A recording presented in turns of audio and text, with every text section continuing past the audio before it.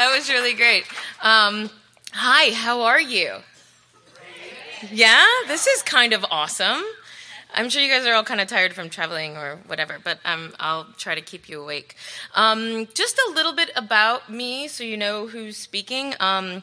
I started my career as a photographer, photojournalist, worked for a lot of local newspapers, St. Pete Times, a lot of newspapers in the Bay Area, got my master's in visual communication, and then got a Fulbright to go to India and lived in Bombay freelancing for a couple years, which is where I did my first visual assignment for NPR, and then a few years later joined the team over in DC. So now I'm a editor on the visuals team, and I'm going to be talking to you about photography and visual storytelling. I know that seems kind of crazy in a conference like this, but as you know, the interwebs keep getting deeper with more wonderful ways of experiencing stories and content. A lot of the times you're going to be using visuals. And it seems like more and more everyone is making visual decisions these days, whether it be what Instagram am I going to load right now, what am I going to put on Facebook, how am I going to promote the story that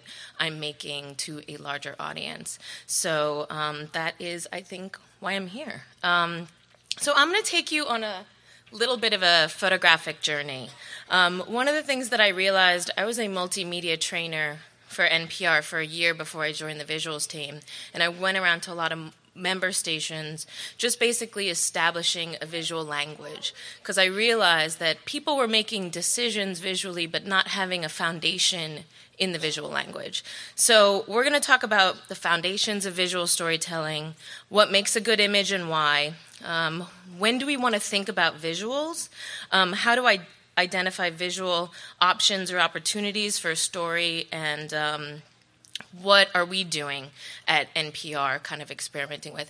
I want to preface this by saying this is a discussion and a dialogue, so at any point, if you want to ask something, please do. I'm not here to talk at you, I'm here to talk with you. I don't know the sort of level of visual literacy in the room, so I'm going to start pretty basic, if that's okay. So bear with me.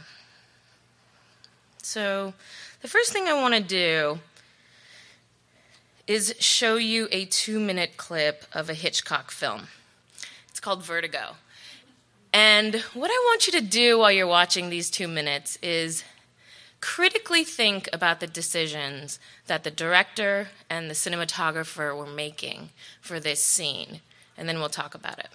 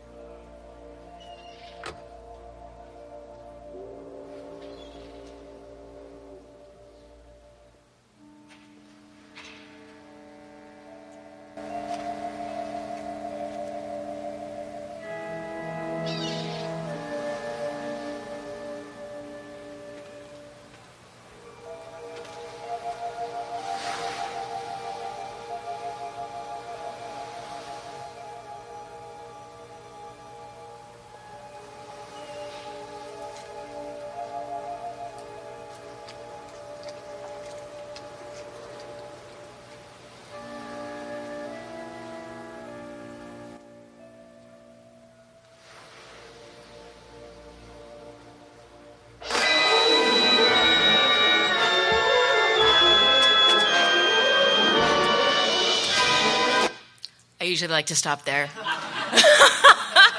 Peak action.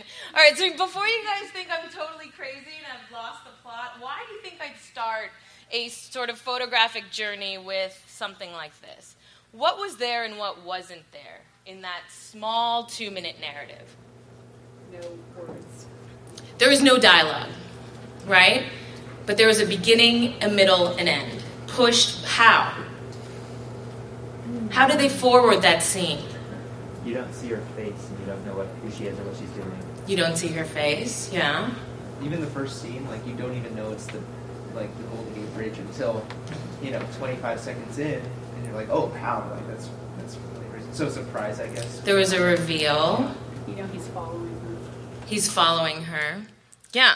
The reason why I love choosing this scene is because it really exemplifies some pretty simple foundations in visual storytelling. There are 5 different varieties that we choose to use visually, that we rotate to keep things interesting and compelling. 5 different shots. Ooh, sorry. I'm not used to talking on the mic. I'm used to moving around, so. That's awesome. So what's the first building block of a visual scene? It's the wide shot, right? The establishing shot, the scene setter. It gives you an idea of where you are, geographically. What's the next one? A medium shot. Yeah, I have portrait next, but we'll get to that. A portrait, right? Establishing your protagonist, the characters. And what's the sort of most important thing in a portrait? What do you want to connect with? Their eyes. So you can connect with the humanity of the person, right? You want to see into their eyes. And then the medium shot, right? A little bit closer, full body, but still, further in than that wide shot. What do you think the next one is? Close-up. Yes! The detail, the close-up, zooming in. How lovely was this when the camera zoomed right in so your eyes got a little bit of a breather, right? There was some pacing there. There was a visual breather from all of those scene setters. And then the last one? The action shot, right? Movement, motion. This is it. We're not reinventing the wheel here, but when we're thinking about visual variety and pacing and keeping your audience engaged, if you look at anything, video, animation, commercials, you'll see that the director are making these choices, right? The 5 foundations of visual storytelling: wide, medium, detail, portrait, action.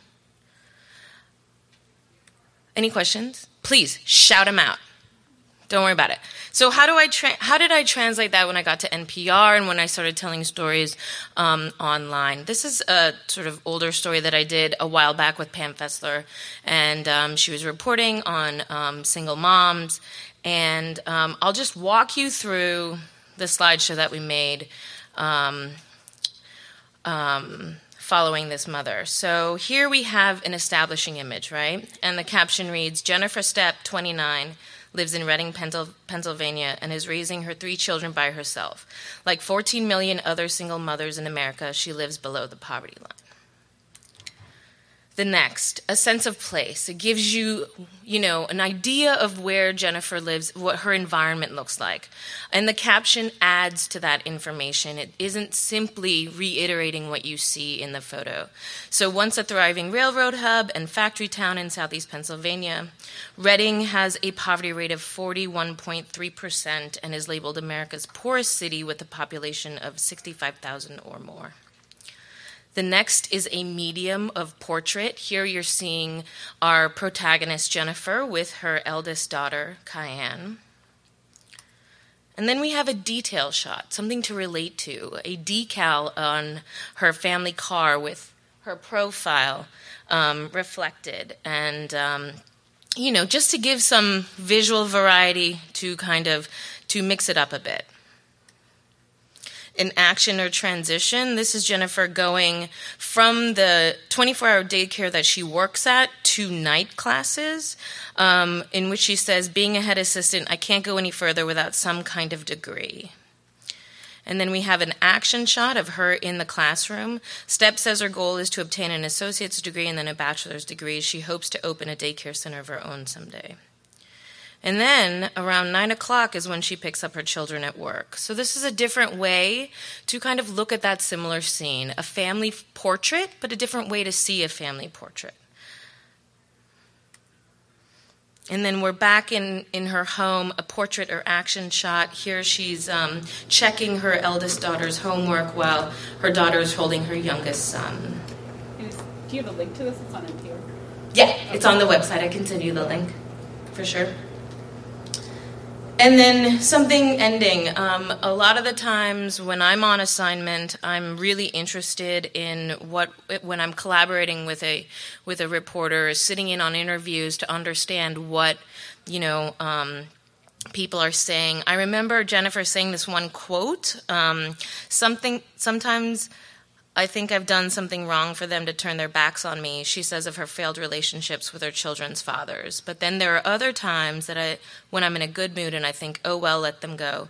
If they don't want to do it, I can do it. I can be the mother and the father at the same time.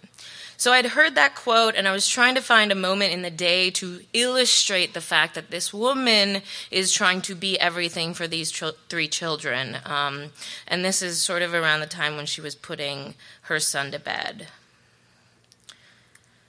So, a lot of us have to make visual decisions, like I said. And so what are some guidelines when you're visually editing a set of images or a video or even something to share on social media? If you're using a variety of images, think about pacing, right? Think about visual variety. A 45-image slideshow of the same information is boring. That is not going to keep me on your story and keep me engaged. Each picture should have a purpose. And number 3 is pretty much the same thing. Pictures shouldn't be redundant. You need to kill your puppies. You need to kill your darlings. They call me the Velvet Assassin. I worked with Alex Bloomberg and the Planet Money team on the T-shirt project, but on the web expression, and they called me the Velvet Assassin. We had 100 hours of footage, and we ended up using 14 minutes of it. And everything on that site for us had to be audience serving. Didn't matter how hard we worked to get the shot. We had to kill it if it didn't work for our audience. Know what story you want to tell and plan accordingly. I can't tell you how important that is. And the first image, if you are doing multiple images, it really needs to draw your reader into the story. There's so much noise out there that you really kind of have to cut through it. And having a great image represent that story so people can engage and click and find and share is really helpful. Bless you. So I've started kind of wide and gone kind of sort of overall with, structure. Let's go super narrow. What are the 3 most important aspects of an image? What do you guys think? Subject, yes. Lighting. Light. Yes, who said it? I heard it. Composition. Yes. That's awesome. Content, composition, light. As photographers, when we hit these 3 things, when we get them in one frame, we've hit it out of the park. This is our holy grail. This is what we're going towards. So just indulge me. I'm going to show you 3 images that I think embody that. This is an image. Ooh, did you say, I know. It's so good. Oh, I love this photo. This is an image by Alex Webb. He was a Magnum photographer back in the days. He might still be, I'm not sure. But it's San Ysidro, California, 1979. Mexicans arrested while trying to cross the border to the United States. It was his cover photo for his book, Border Crossings. And it has everything, right? Your eye goes immediately to the center of the frame where you see the first arrest. It then travels all the way up to the helicopter where you have a feeling of the weight of the law. There's like a metaphor there, right? Coming down onto the scene. It's then circled back here to another arrest, and you see a third in the background. And then you have this really ominous storm juxtaposed next to these delicate wildflowers. And so everything is there in one photo. It tells an entire story. And Alex didn't get lucky. He worked really hard to get to this moment, to compose this frame. And the most important thing here is that the hand and the helicopter have a little bit of separation, but they don't overlap, right? It's not distracting. Another photographer, Sam Abel, National Geographic. This is cattle branding in Montana.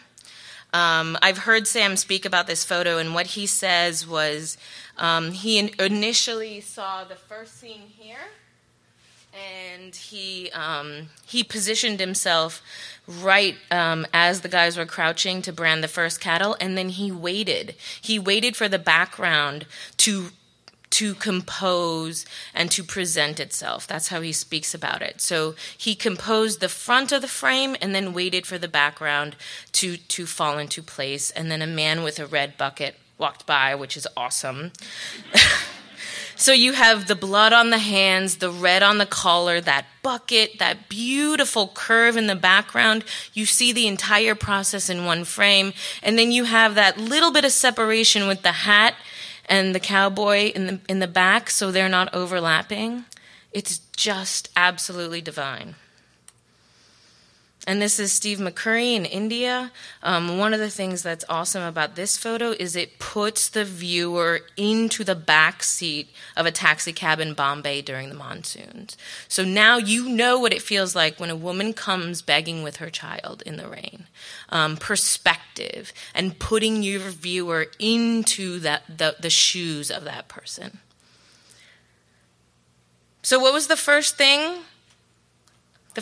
Content, right? So let's get a little bit deeper into that. What do I mean by content? Well, knowing your story, focusing on what you want to say, positioning yourself to make that frame, making more than one or two images. So staying a little bit longer than you think you would, and making images when people are doing something active. All right, so what do I mean by that? Let's walk through something. I went to the National Portrait Gallery with one of our awesome reporters, Sam Sanders, for a training. And this was the first frame he made, and my assignment to him was, okay, let's pretend the National Portrait Gallery just opened their courtyard to the public during lunch. And the story is how people are going to use this space and what they're doing in this space. So I just wanted you to see what he had to work with. Where would you begin? What would you do if that was your assignment? Where would you start? I'd get low in the right-hand corner. Okay. You had? Find something to kind of focus in on. So you have the background, but you have some kind of detail to make it more interesting. Okay. Go sit at a table. Go sit at a table. What Sam did was he listened. He listened to people having a good time, or people that were actually engaging with each other. And the people that seemed the most interesting was this family right here, this mother with her two kids in the corner. So we went and talked to them. We said, hey, we're doing this photo exercise. Do you mind if we hang out with you for a little bit and take some photos? It looks like you guys are having fun. And then we said, just pretend like we're not here. And she's like, yeah, sure, go ahead, whatever. And so we did. And this is Sam's first frame that he made. What do you think? Successful? A little bit miss. What? Tell me. Well, I can't see the young kid's eyes. Yeah. I can't see the mother's eyes. I can't see the daughter's eyes. Yeah. I only see one of the eyes. They're doing something, but I have no idea who they are or what they care about. Sam has not organized the information in this frame for you at all, right? That's his job. As photographers, our job is to organize the information. So all you get is that information and the emotion, right? We want to hit you in the heart and the head, and you shouldn't have to sift through it. So he stays, he moves around, he makes a few more frames. What's happening from here to here? He's moving. He's moving, different angle, but what does he do with the background? Tightens it. He tightens it, but he kind of loses it all together, right? Now what? He's gotten a little lower, right? Got a little bit more of the background, cool. What's not working? The viewer isn't quite sitting at the table, but the viewer isn't quite standing up either. So he's not close. The table's not working. The left-hand side of the frame, there's no emotion there. There's sort of dead space, right? It gets a little lower. We have some emotion now, but it's pretty far, right? And then what's happening with the bottle? It's like going up her nose. That's distracting. Stepping back a bit, awesome. going around, looking to see what's on the other side, realizing the background's getting a little bit more cluttered. Maybe I was better on the other side. And then she has another kid. We didn't know that. Another kid just came up, and that was her other son, and he's like, Mom, someone's taking photos of us. And she's like, just pretend like they're not here. So we're like, awesome.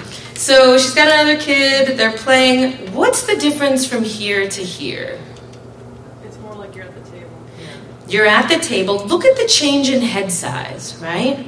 You're at the table, you're closer, you can see kind of their eyes, you get a little bit of the background. Now what are you contending with? That garbage, right? If you brought me this image as an editor, I'd say, great, that's a story about recycling.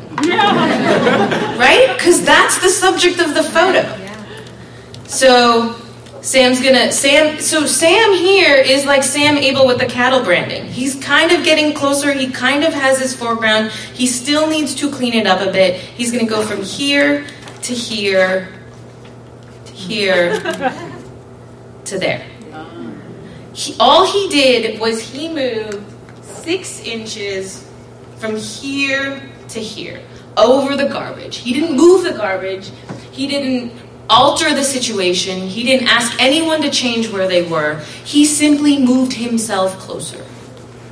Right? So, brilliant. Now we've got a clean foreground. We're so much closer to the emotion. What are we contending with now? Person growing out of that kid's head. Yes! The horns, right? The background. We have to wait for the background to resolve itself. We've got this cute little kid growing horns. So, this is why I say stay. Make more frames. Understand what you're trying to communicate and edit while you're making the photos. It's your job to organize the chaos for your viewer. So he goes from here to here, here, to there. Exactly.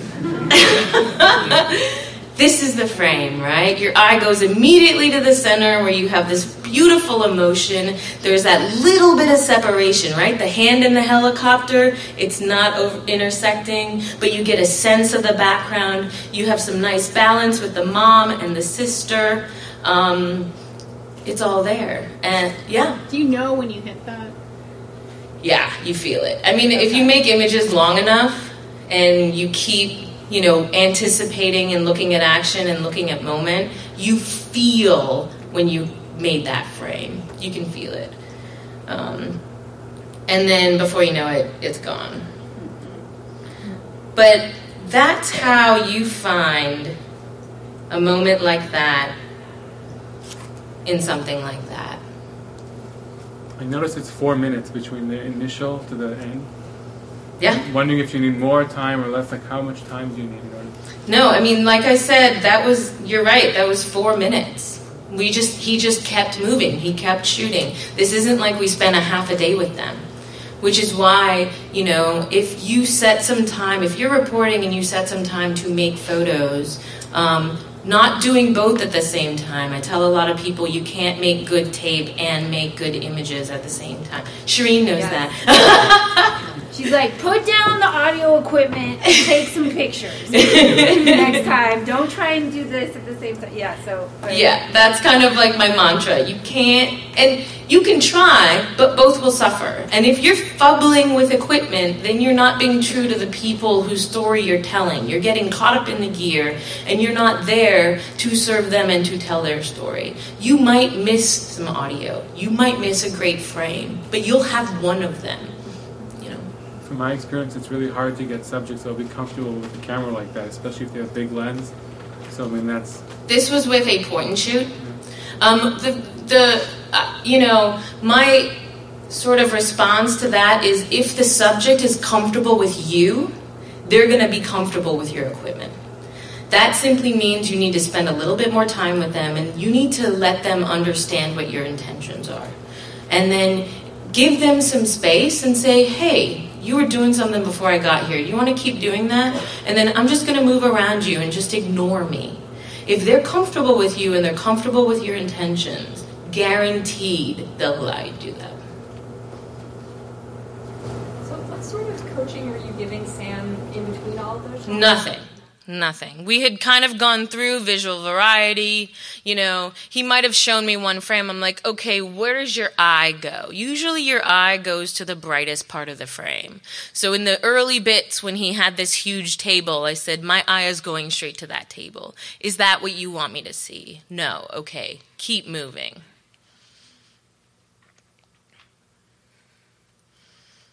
Any more questions?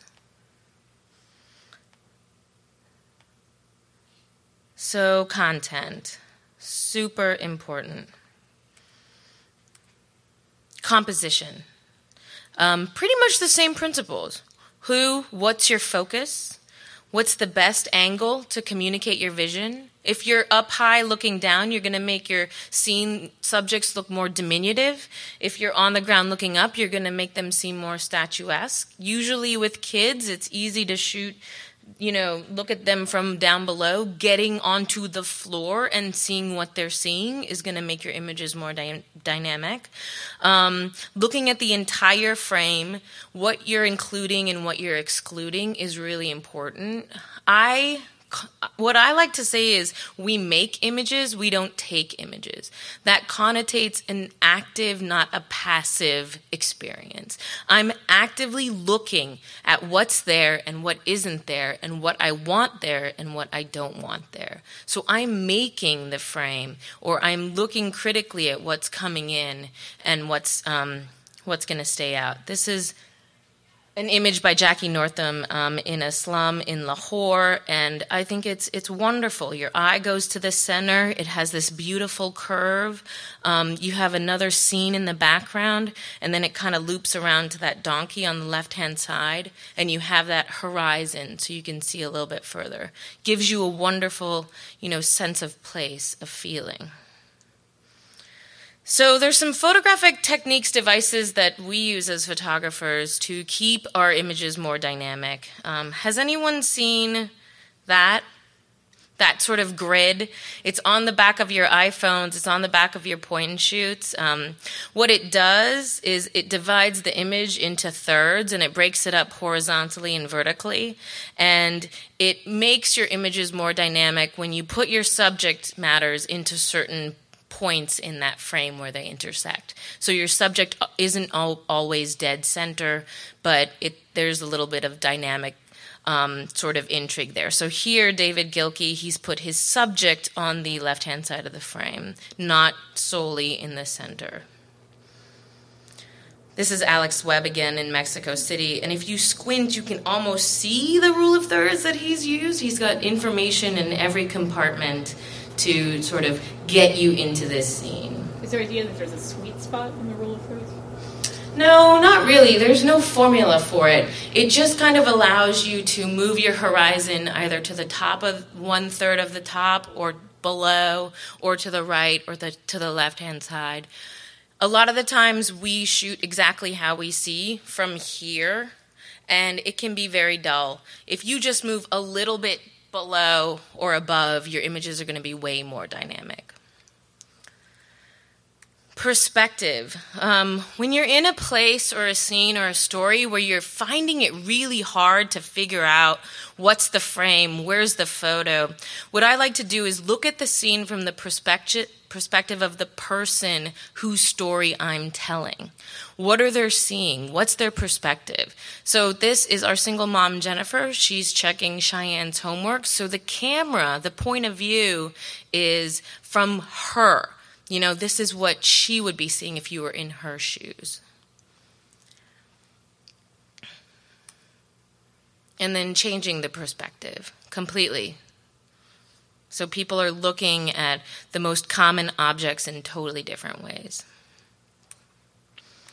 Leading lines. This is a device that we use, very easy to just get your viewer straight to the subject of your frame. So bus window, yarn factory in Indonesia,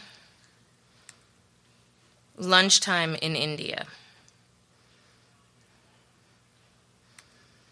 And then framing. It's It's another device. I take every opportunity to kind of look through things and see through things. Sometimes I look like a fool, an absolute fool, but that's kind of what you have to do in order to really push the way you're seeing common things. So this is Through a Window in Siberia, David Gilkey. This was back in Reading, looking through that bus window again. Reflections and layers. This is a device that we use. Sure. Can you go back to that photo you just had in the second photo? Sure. So what's interesting about that is what I would consider the subject of that photo, that girl, is what's out of focus and the background is in focus. Why make that choice, and what does that do to the story that you're telling in that image? That's great. For me, that wasn't the subject. Okay. For me, was so you can get a sense of the street and the place, and I just needed a device to kind of make that element more interesting. If she wasn't there, it would just be a bunch of cars. Mm-hmm. So if it was the girl, I'd probably want her in focus.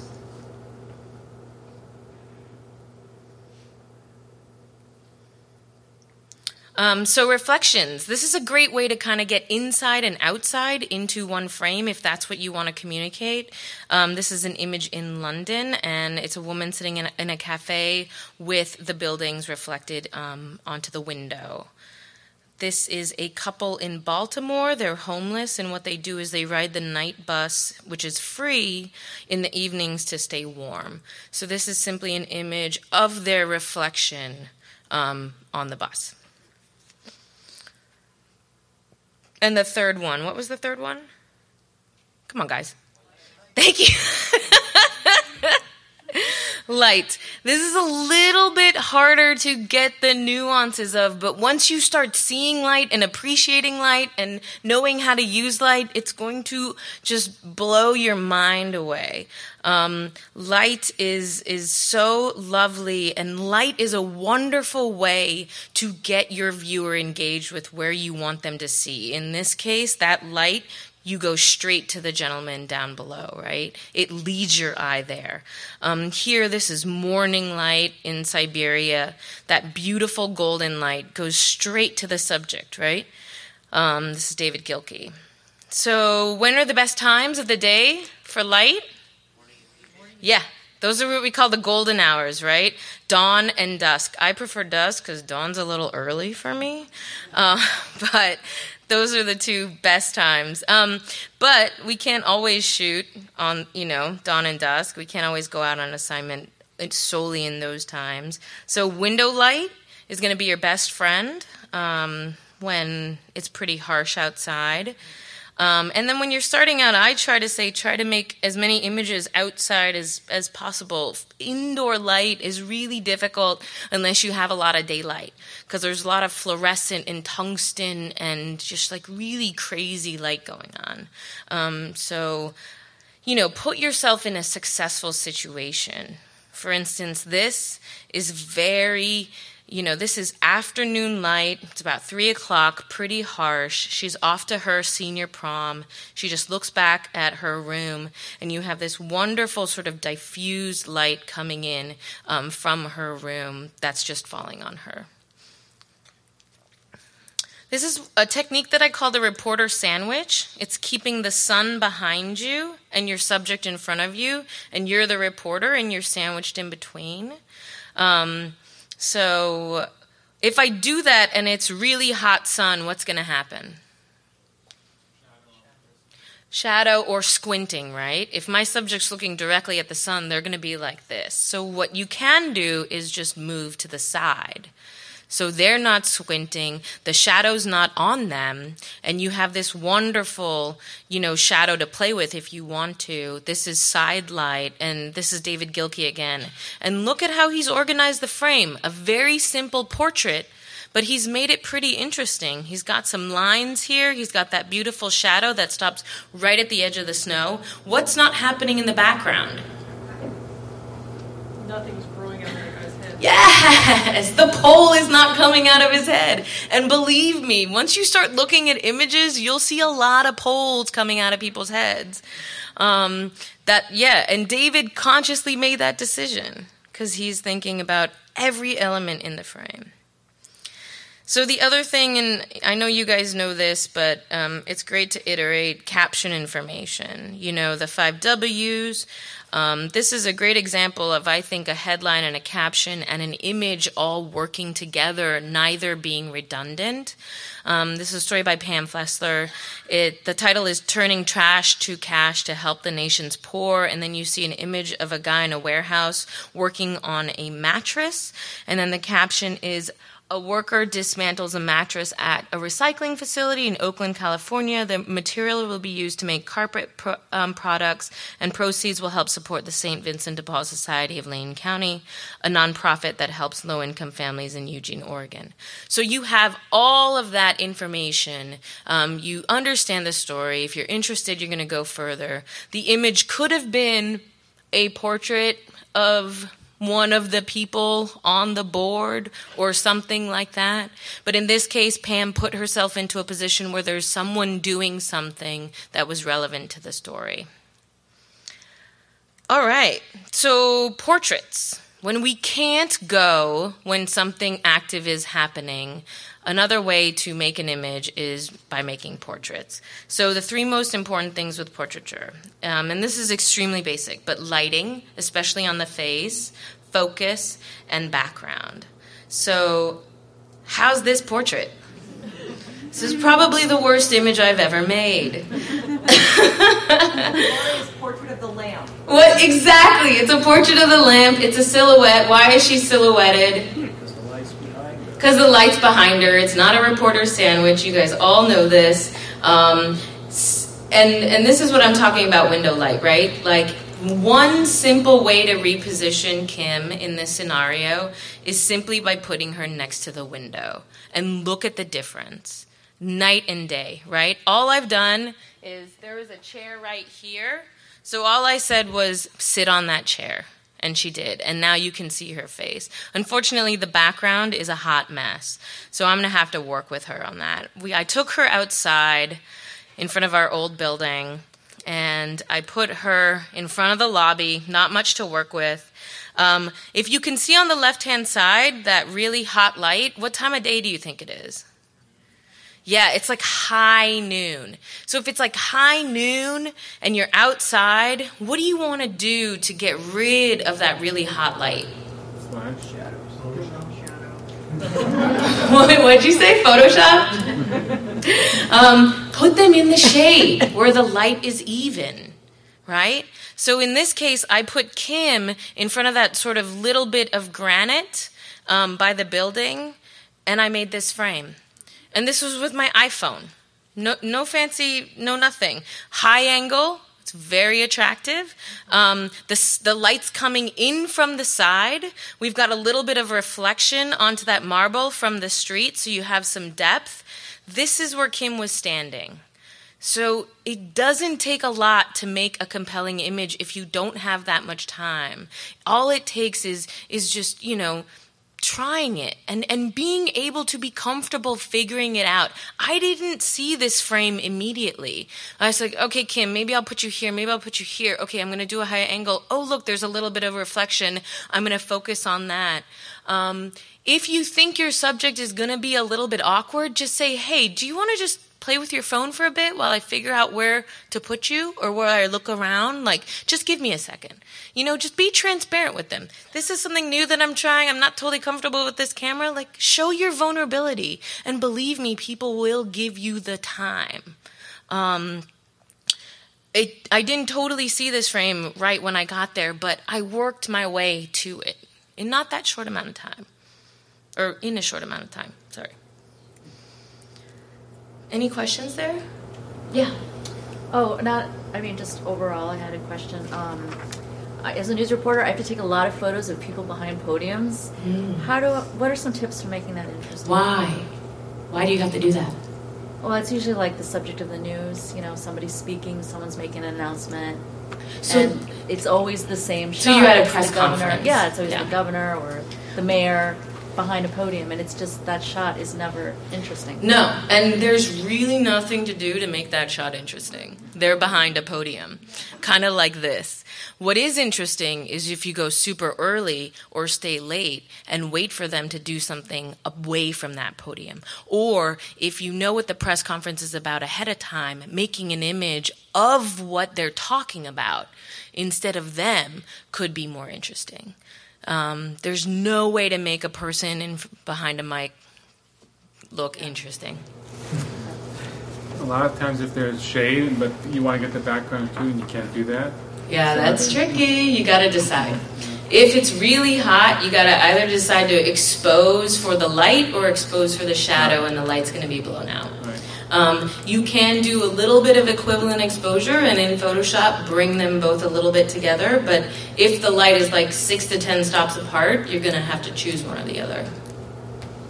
Did it? Yeah. This is a little bit off topic, but I'm wondering about when you're working with reporters, audio reporters specifically. So I'm working with a photographer right now, and we've run it like we're in each other's way, and we have to negotiate. And his camera's clicking, so that's not good for my audio.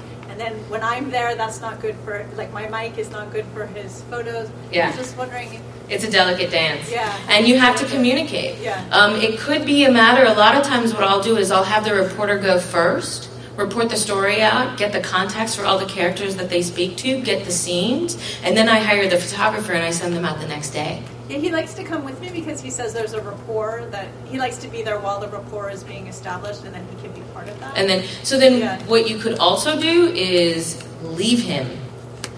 Do your reporting, get what you need, and then let him stay a couple of hours later. There is no way to do it simultaneously. Sometimes there is, but then it's like jumping in and jumping out. Yeah. Like when I work with a story and Pam, she'd be like, okay, I'm going to jump in. And she'd get the sound and then she'd be like, okay, now you jump in. And then I would jump in. But we had to communicate that dance before we went on assignment. And then other times it was like, oh, well, they're going here and they're doing something interesting, but Pam was like, I don't really need that. And it's like, okay, I'll go do that because I think people need to see that. So it could be sending he or she off on their own for a little bit. So just super communication. And then we have like a signal for when she's like, I'm getting get them out. And I'm like, you know. I just had a couple of suggestions for the podium question. One thing I've seen, because what I do is I watch the professional photographers who are there with me at the press conference and see what they're doing. And oftentimes they're getting to some weird angle, like they're shooting from the ground up at someone. If it's somebody who's important and powerful, that works really well. Yeah. Or if you get something in the background that's interesting. Or sometimes you shoot if there's an audience. If it's a press conference where there's like real people there, shooting them is more interesting than this. Or you shoot the photographers. Because usually they're looking ridiculous on their tummies, and you're the photographer behind getting the whole scene, you know? Because press conferences are interesting. They're so lame. And sometimes what's cool about them is how contrived they are. So seeing the entire, like, if you're really close, it looks like there's a lot of people. But stepping back and seeing, like, 10 people in a field and calling it a press, that's kind of interesting too.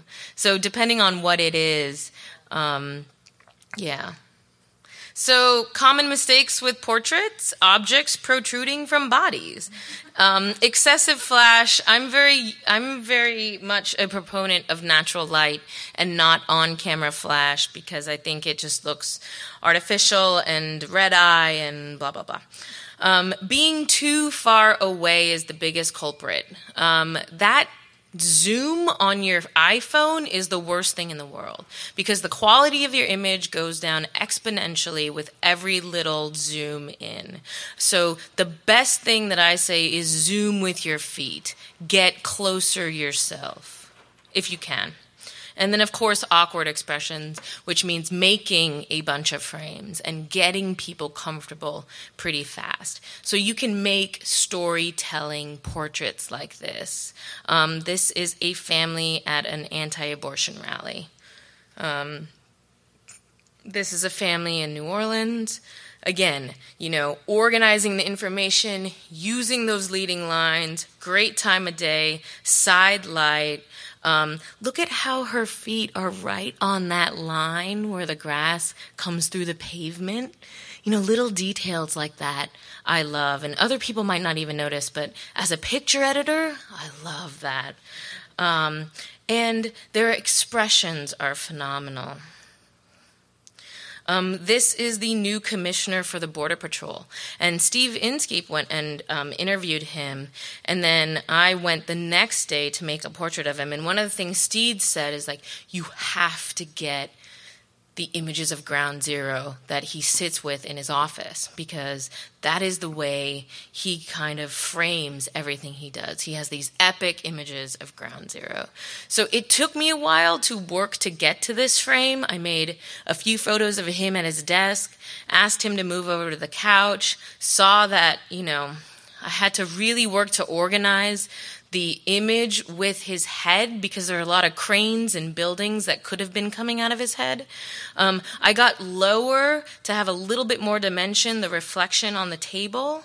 And then he used to work for the Seattle Police Department, and I noticed that blanket and the handcuffs that were in the back. So I just asked him to move 2 inches that way to get that little bit more in there. So, this is a pretty boring situation, but with some creativity and moving around and taking your time, you can make something fairly interesting. How patient was he?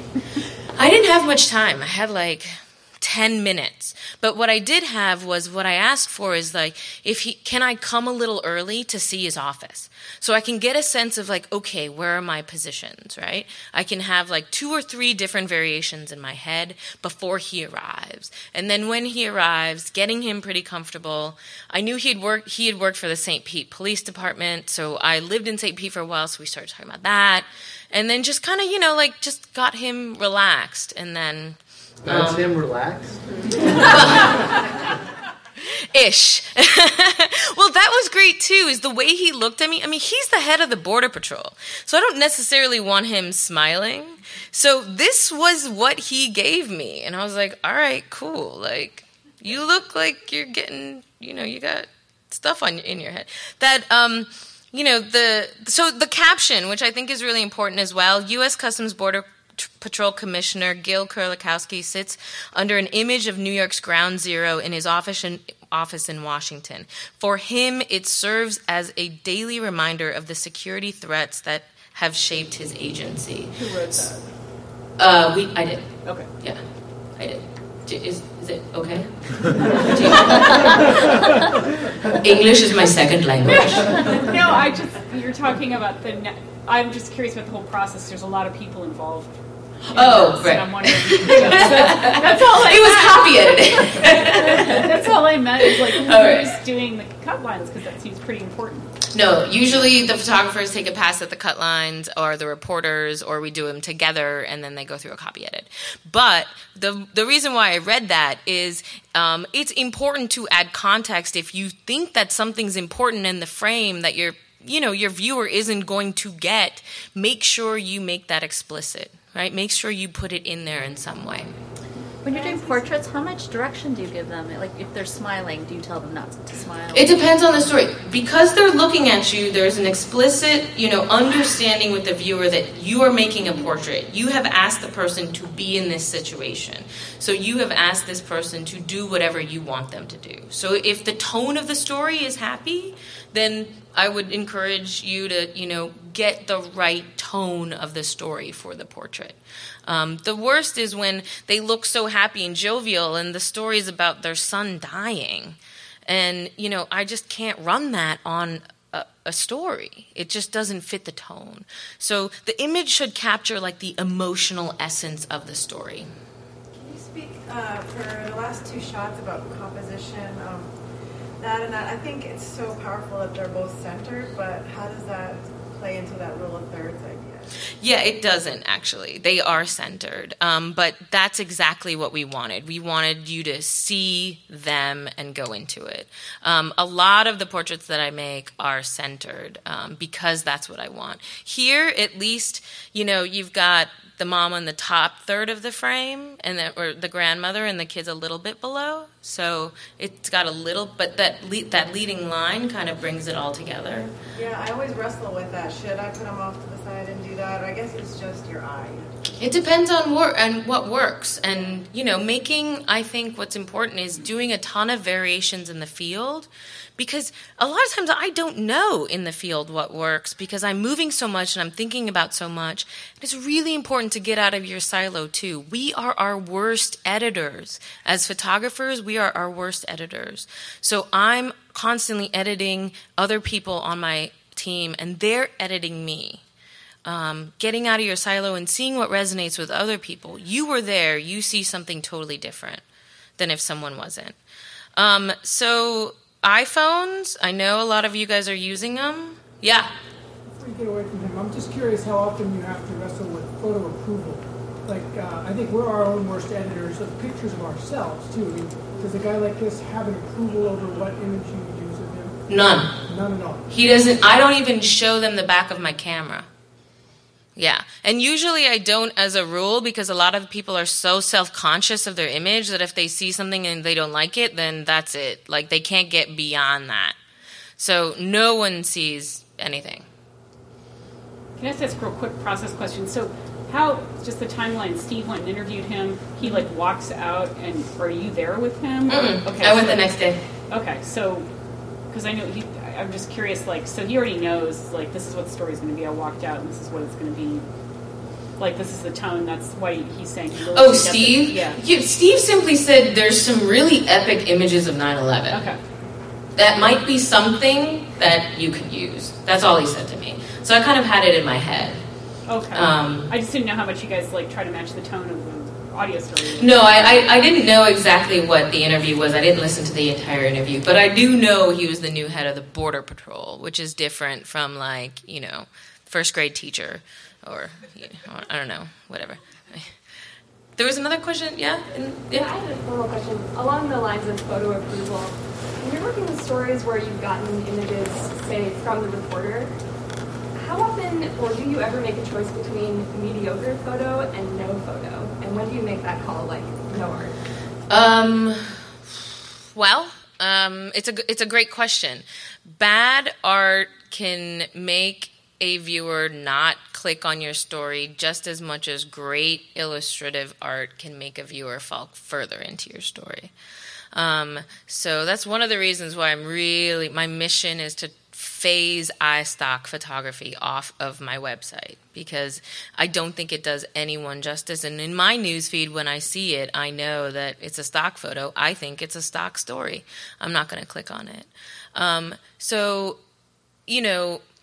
If an image isn't so great, but it's so compelling in the sense that the content, the viewer really needs to see something in that frame, then we may run it. But if it's too blurry, or if it devalues the actual story, then we won't run it, and we won't run a photo, or we'll look for a photo on the wires if we can, or we'll commission an illustration.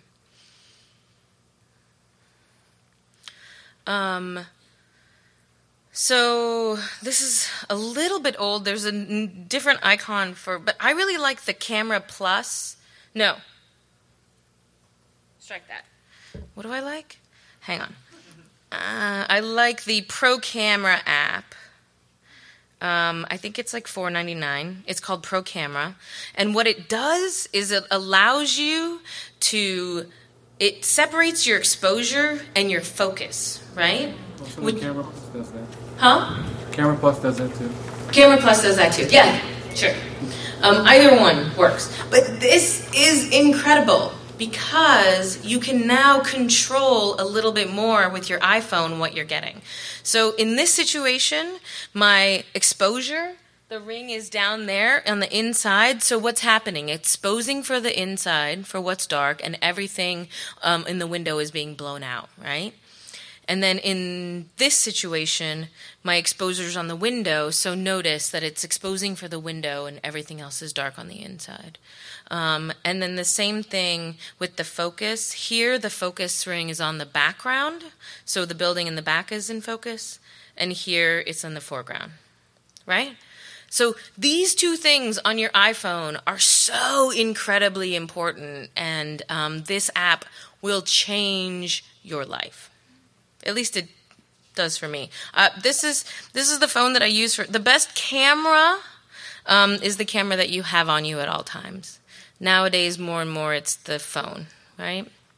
And then the other thing is, think about, visuals as shareable things that can travel on the internet to get your listener, viewer into the story.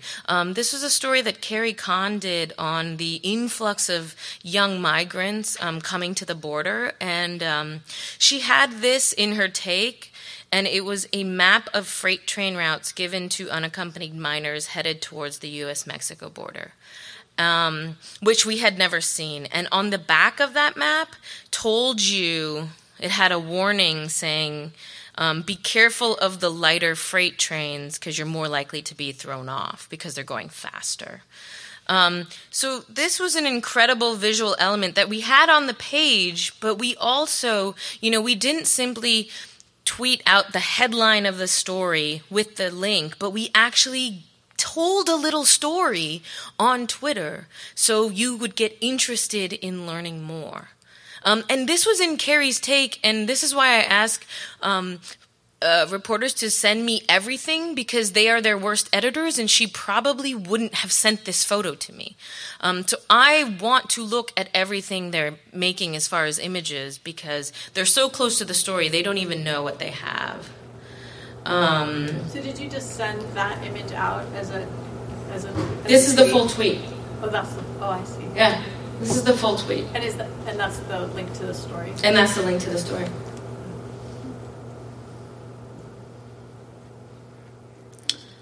Same thing here. We did an animated GIF of ISIS sort of moving further into Iraq. That was what we tweeted out. This actually lived on its own on Twitter. We didn't even have the link to the story. So we just wanted people to share that. So a few practical ways to approach visual storytelling. Thinking of the visuals from the beginning of your reporting, right? As part of your process, it needs to be part of your process. Can we go when people are doing something? Can we set enough time aside to make an image? What is the emotional essence of the story? What is it that I want to convey? And then what are your resources? Freelancer, intern, local newspaper, making images on your own. A lot of what we do is sort of in relation to time and resources. So this is us on the NPR Visuals team. I love selfies. I got Steve Inskeep into selfies. That's my claim to fame. But I don't know. We've got like 15 more minutes. I was going to show you some things that get us excited on the visuals. Yeah. Can we go back to that last slide real quick? Yeah. I'm old school. I've got this. Oh, sure. Sorry. Pen and paper. Oh, you want to write? Oh, okay. Right. It's up to you how you guys want it to end. I can show you some things that we're experimenting with that we are kind of jazzed about. Okay. Let me know when... Oh, no, go ahead. Okay. All right. So our ethos on the visuals team is we can't hit it out of the park all the time, but we want to make things of the web and not just put things on the web. This is a new language that's evolving constantly. And if we're just using it to put text, to slap photos, to put audio on the web, we're not really totally taking advantage of the power that it has. And so more and more we're trying to experiment with immersive storytelling. I don't know if you had a chance to check out Borderlands. One of the things that we did early last year was we combined two of our teams. We had a multimedia team and we had a news apps team. We had a bunch of coders and developers and designers, and we had a bunch of photographers and producers and editors. And we decided, actually it was after Planet Money Makes a T-shirt, when we collaborated on that project to continue to be one team and collaborate. So we became the NPR Visuals team kind of out of that. And this was one of the sort of bigger projects after Planet Money that we did. It was called Borderland, and we did a road trip with Steve Inskeep for 2 weeks, driving the U.S.-Mexico border. And what it starts with, and sorry, I did this. Hang on. What it starts with is a counter, kind of giving you an idea of what is being crossed on the border in the time that you are on the site. So giving you an idea that the border is alive and breathing and it has movement and things are happening.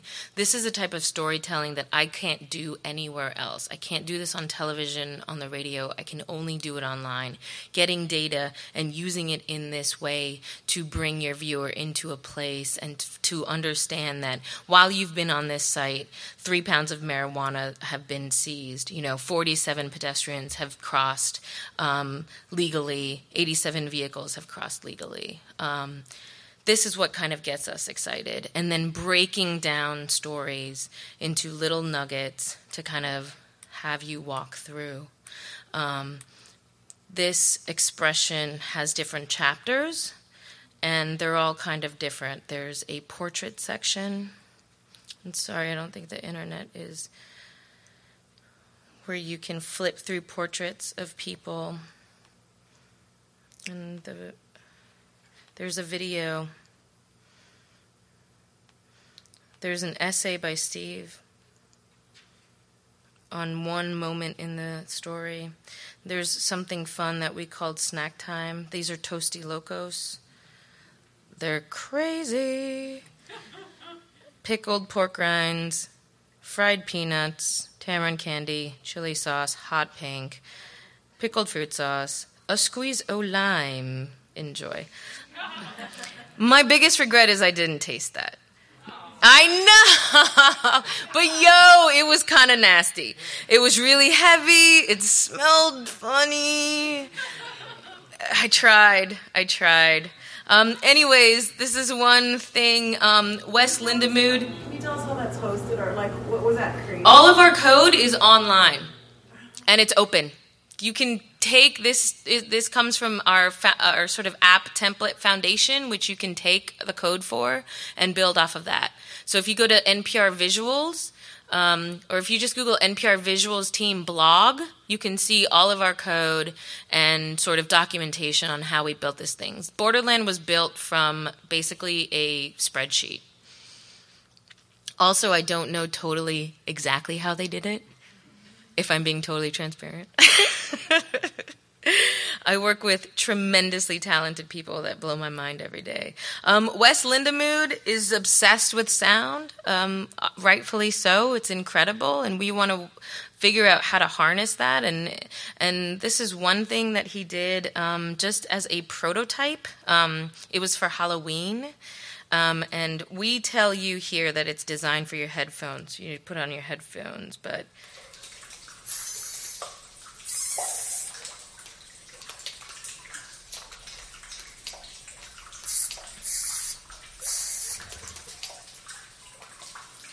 So it's actually an animated GIF, which isn't animating right now, but all of our stories are responsive. So this is how it would look on the mobile phone. And then if you click here, you can get a little bit of an idea of what it is that you just heard. And this is just something that we're working on. Another thing, it's a platform for experimental storytelling that we're calling Look at This.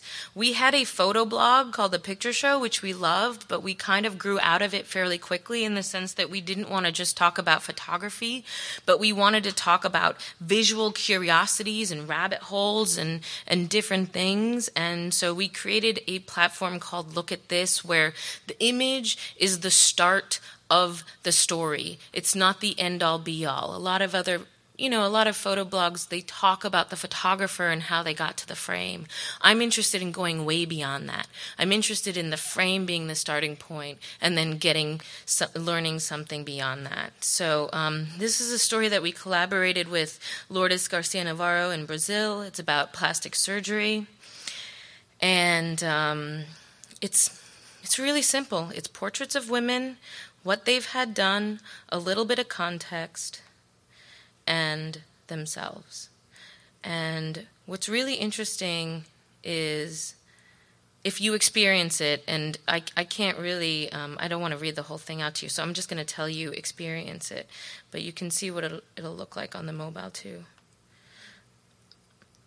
But I think why this resonated with our audience is that it was slightly revelatory in the sense that the way they look at plastic surgery in Brazil is sort of upkeep.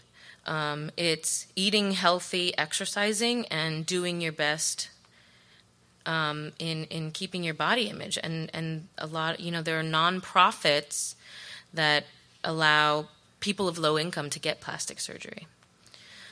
So anyways, it was a great story. It was a collaboration with Lulu. We're sort of kind of trying to think outside the box. Animation. This was a recent story that we collaborated with a freelance animator about women and voice. Did anybody ever tell you have kind of a childlike voice? Oh God, your voice is so annoying. It's so squeaky. It's so high. Frantic, grating, obnoxious. Take a shot of whiskey. That may help your voice sound more rich. A woman's voice is not authoritative. People will not believe her. I got this letter in the mail. It's written on a note card, and it basically tells me that I sound like a Kardashian sister.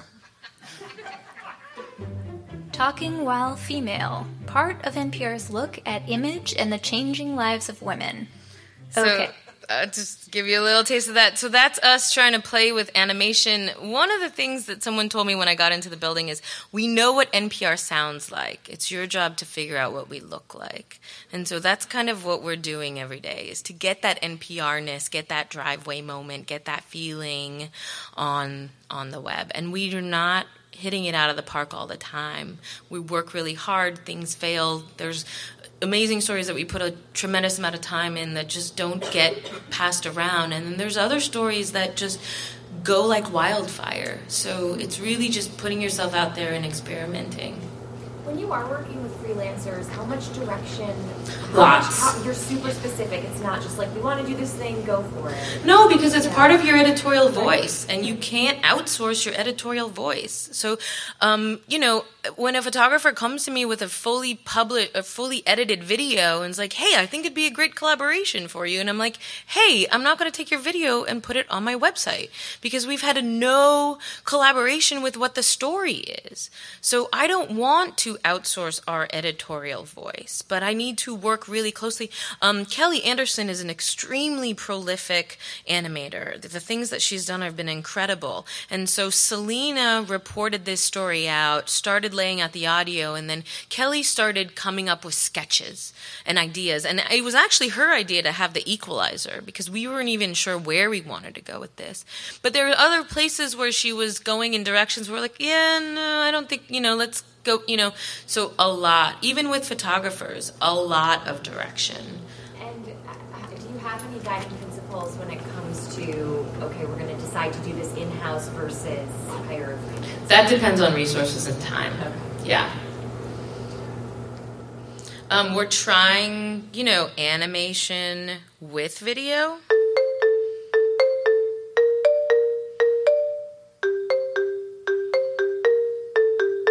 He was a famous guy a long time ago. It's a person who asked a lot of questions to people. Yeah, I've seen his picture. He's not even around right now, though I haven't seen him. I think Socrates was like this guy who he was very smart, and I think he might have invented the Socratic seminar idea.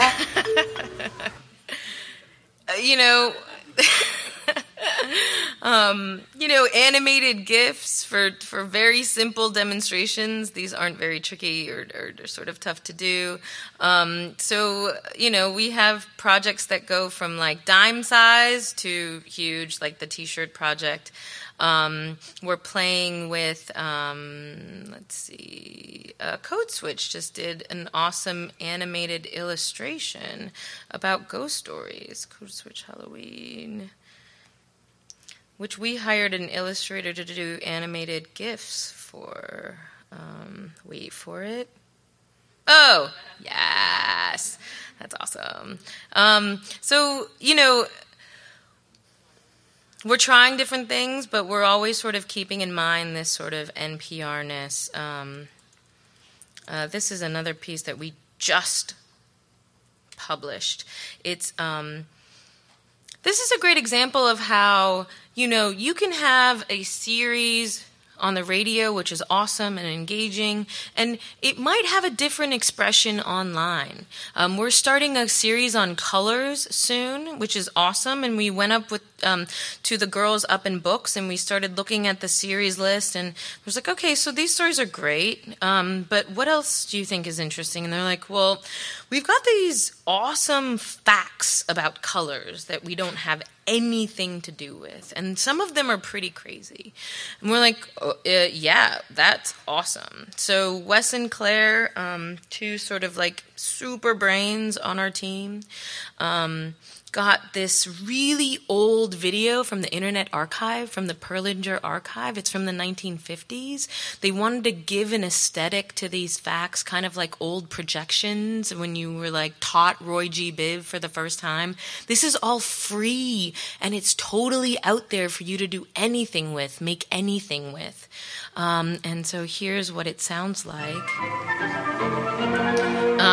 And then it's basically a click-through of awesome, interesting color facts that you can share and navigate through. The only thing that's red about Lucy is her hair, and even that's not legitimate. There is a word that rhymes with orange. It's blorange. Yes, you're welcome.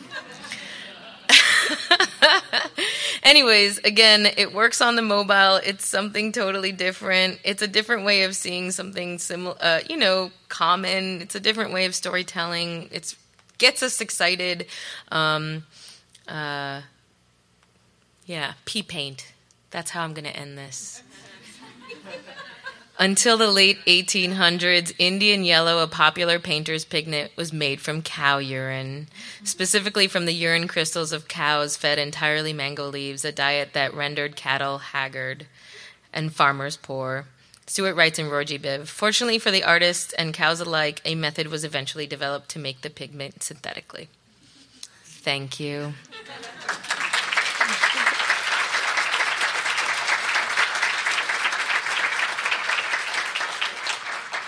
Questions? So video is king on the web? No, not always. Absolutely not. And a lot of the stories that we're doing, actually the majority of our stories don't have video. If you look on our sort of web pages, we recently did a story on Fiesta wear.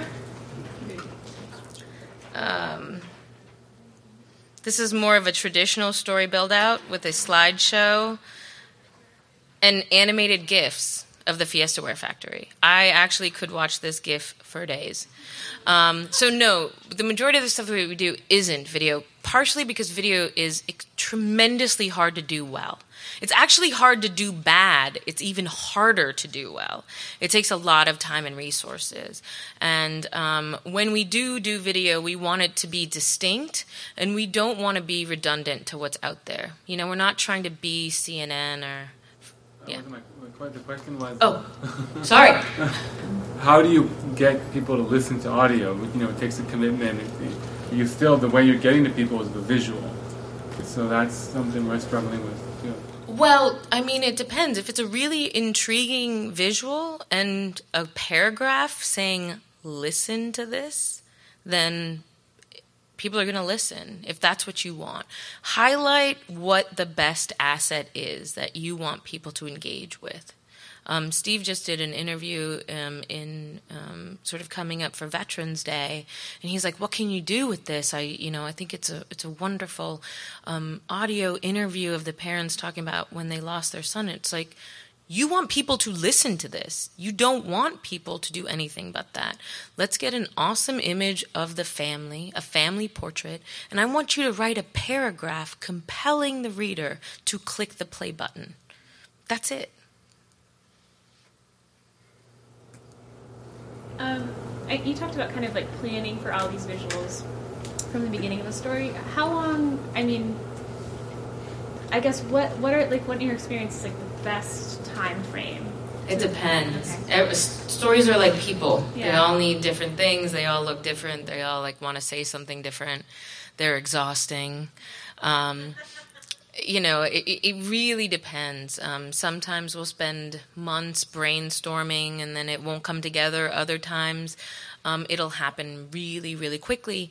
What I suggest is there's something that we're trying to sort of include in our process, which kind of came from like software development. Brian Boyer is the head of the visuals team whose background is in software development. So we ask 3 things before we start big projects. The first thing is who's our audience. The second is what are their needs. And the third is what are we going to make. So it gives us a framework and some parameters before, because really the internet is blue sky. You can do just about anything. So thinking about the story and what is it that you want to communicate before you even go out and report. And then once you have the assets, coming back, looking at the assets, and then going through that exercise again, you might come out with something totally different. So being audience serving, I think, has been really helpful for our team, as well as doing user testing. Getting out of our silos when we're working on bigger projects. For Planet Money Makes a T-shirt, we put the project about 7 to 10 days before we published it in front of people and videotaped them experiencing it. And we learned so much, and we made really difficult editorial decisions and user decisions based on the feedback that we got. And I don't think the project would have been so cohesive if we hadn't done that. Does that kind of answer your question? No, it does. Yeah, I just feel like oftentimes I don't know if like I work on a weekly show and it's like there's so much hassle and everything leading up to it. We often kind of like stuff like this falls by the wayside. And I'm trying to figure out like I'd love to do more of this stuff and I want to figure out the best way to present it to my editor to make him love it. Part of it is it has to be a priority. Yeah. You know, I mean, there's really no such thing as not enough time. There's just a such thing as making it a low priority. And sometimes it's not, sometimes it's one story at a time. So not trying to prioritize everything to have an incredible visual element or map or chart, but just one thing. And then you get some more numbers and then you go back and be like, yo, that story did awesome because we had this. And then, you know, building off of that. When reporters start making images, they want a slideshow right off the bat. They're like, oh, I'm going to make a slideshow. I'm like, I want one awesome image from you. That's all I need. One awesome image. And then think about building off of that. There was someone in the back that had their hand up for a while. Yeah. I was curious about when you start building interactive projects. Yeah. How you know whether you're going too far with something that's going to be like too much a little bit, and when you strike the right balance of presenting an image in a way that is interactive that supports the storytelling. What do you mean too far? Like you're throwing too much at it?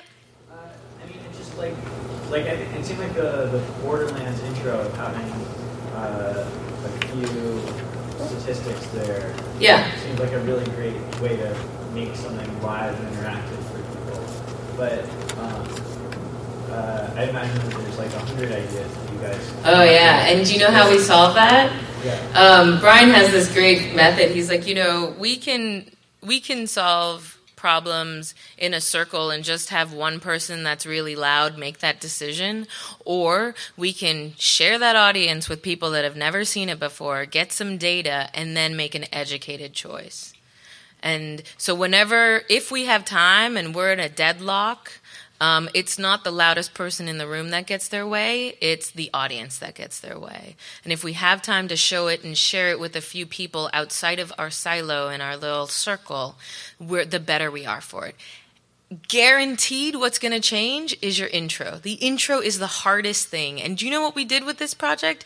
We had this at the end. We wanted you to experience the entire project at the end, say, hey, you've been here for 5 minutes. And in that time, look at this. Everyone got there and was like, whoa, this is awesome. Put that at the beginning. Otherwise, I might not have gotten to it. We would have not even thought of doing that if we hadn't have put it in front of some people. Yeah. It's kind of a nosy industry question. Cool. The leadership change in NPR, how does it affect you guys? These cool digital projects you're working on, are we going to keep seeing that? I hope so. Yeah. I mean, that, no one's told us no. So until that happens, we're going to keep making, hopefully, audience-serving decisions, and we're not being sort of pushed in either one direction right now. It's really story by story, and they're letting us lead the charge. So fingers crossed. That said, since you were sort of on the beginning edge of this, I guess, visually weighted sector of NPR, did you have to fight for your guys' space? When someone above you asks questions, who's on that team to sort of... I think, so this is how we've kind of grown. I mean, 10 years ago, radio didn't need pictures. And so that was really the sort of point where it became like it was sort of tough. I think the first 5 years of multimedia was a little bit of a challenge in sort of laying the path for people to understand that the more we collaborate, and one of my first assignments was the Grand Trunk Road in India, and I was working with a wonderful radio reporter, Phil Reeves, and my editor at the time said, so Phil doesn't like the internet and doesn't understand why he has a photographer with him. So your first assignment is not to make a photo, but is to make him understand the importance of this language and why he's going to get a greater audience, because his stories are going to be able to live in a place that wouldn't really, live, or could have. I mean, I don't know. But that was sort of the first sort of big collaborative interactive that they tried. I really think it's having people that value it. If people at the top don't value this type of storytelling, then it's really difficult to do it. We're lucky that we're in a place that does value it. And we're going to keep trying to push ourselves into different directions, because the last thing we want is to be boring. And we can do things that aren't successful and try them. I'd rather have something fail than just sort of be boring and not, be trying to push stuff. Does that answer that? Yeah. You didn't talk about audio slideshows. What do you think about them? And also, just a couple of specific questions about them. What's sort of the longest you think an audio slideshow should last overall time-wise? And also, how long should you be on any one video? So audio slideshow, you mean images and audio? Right, like an audio story as you're seeing images. Yeah. We used to do quite a lot of them. And I think we got a little audio slideshow fatigue. And what we felt was that sort of box sort of, like if there's static images, if we're moving the static image, why don't we just do video? And if, we just kind of wanted to break a little bit outside that. There was a time when I think everyone was doing audio slideshows and everything was getting saturated with them. And so we're sort of kind of evolved a little bit beyond that. But it's not to say that they're not valuable. When people ask about time frame, I mean, however long it takes to make a compelling story.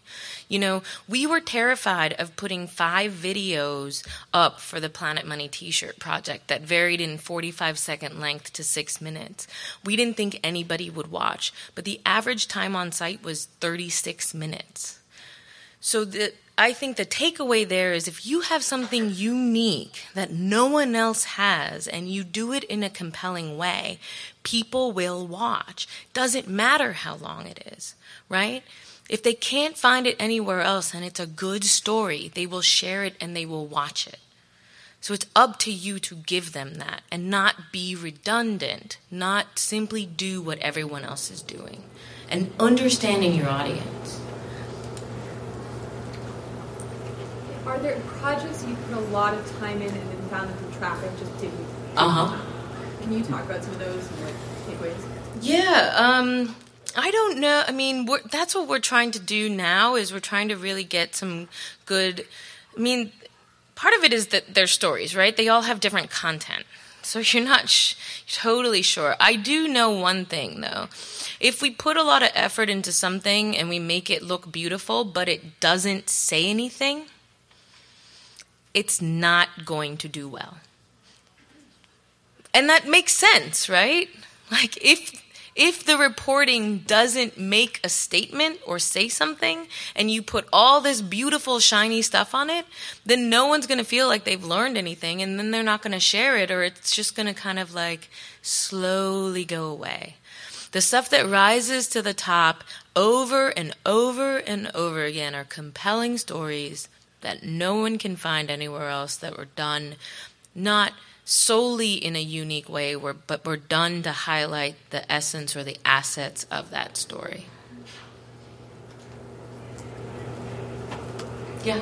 Do you find people, now multimedia might be pulled into a story and read the webified version and not listen to the audio? And how do which I've done before, but is that seen as, is there tension around that? Or is it just like, hey, we're pulling more people in? No, I mean, what we're trying to do more and more is not webify anything. We're trying to make content that's unique for the web. A transcript or just a simple like re-rendering of the audio story actually doesn't do as well as a completely unique story written for the web audience. So not being redundant with the content. And yeah, I mean, you have to understand where your people are. If they're on the phone on a bus, they might not have the time or the bandwidth to listen. They might be reading. Then you've got to make that story engaging to them in that place. Be where they are, right? Do the reporters do that whole correspondence? Shireen? What was the question? Do the reporters write unique web text? I have to rewrite my stories in order for them to go on. I work for Code Switch, so it is really one of our things is you cannot make a transcript into a story by adding a few transitions. You have to give me more content, add quotes that work for print versus quotes that work for audio. So you are sort of reworking the story quite a bit for the web. Which makes sense, but it's worth it. They're different ways of storytelling, right? And you have to be honest to that platform of storytelling. If you're simply putting a radio transcript online, it's not as easy to read as an article that's specifically written for someone to read. Do your freelancers do that too, or does someone else in-house do it with the freelancers? We have web producers that work with the freelancers to do that. Okay. So we do have web producers in the building, yeah. So are you still a photographer, or by working for this medium has your job title? I'll always be a photographer. I do a lot. I mean, when I have to shoot, I'm sort of the last one on the bench because we do have other great photographers that go out. But if they're the border, I went on the border with the crew because David was in Afghanistan, I think. But right now, I'm really, doing a lot of different things: editing, training, talking. I mostly talk a lot. And shooting when I can. I'm making a lot of headshots because that's really what people come to me for nowadays. But I think it's really important as an editor to still be close to the content and to still be close to the creation of the content. At least for me, I need to keep that skill alive in order to be a better editor and to be a better producer and to be a better sort of team leader. I fight really hard to make sure that I'm close to that creation line, just for my sake. I think it's important. Something that interested me about the image of the bus map is, I think maybe this is different in different stations, but it seems like a lot of conversation happens around whether a story is or isn't shareable or will or won't play online versus and that those conversations can happen either before the reporting's done, before the interview has happened. So it's kind of imagining it with broad strokes instead of like it's happened and I have these details and maybe the general idea would or wouldn't play, but there's this detail that can go out into the world very easily.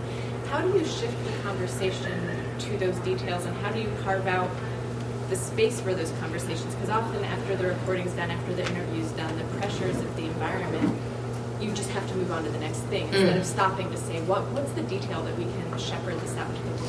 Yeah, I mean, we build in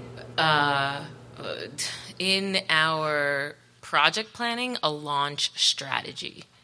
And that can be really, really lengthy or super, super small. And it would be, this is the promo image. This could be potential Facebook language. This is potential tweet language. These are the images that we want shared on Twitter. That happens between reporting and launch. That happens after the story is crafted and before it's published. So it's part of our process. Because... yeah, I mean, that's like your delivery boy, right? That's your paper delivery boy. That's the person that puts it in front of people. And so it's a huge, huge aspect of it. When we have video, we'll put it directly on Facebook, to let them see the video right away. We've been using sometimes animated GIFs to promote stories that don't have GIFs on the page, but just might make a compelling, intriguing thing. So yeah, we build that in to our process. Have you experimented with putting audio directly on Facebook? We have not, but we're looking for a way to do that. We're looking for a way to highlight our audio content better. We have quotables, which is simply to get quotes shareable, and now we're really working on how do we get small nuggets of really amazing audio shareable. We got the best numbers from that. I'm just curious if you... Yeah. And yeah, I mean, if that's your best asset that you want people to listen to, then that's what you want to highlight. Yeah? Anything else? I'm here. Buy me a cocktail. I'll tell you how I almost died. Thank you. Thank you, thank you, thank you. You guys have been awesome.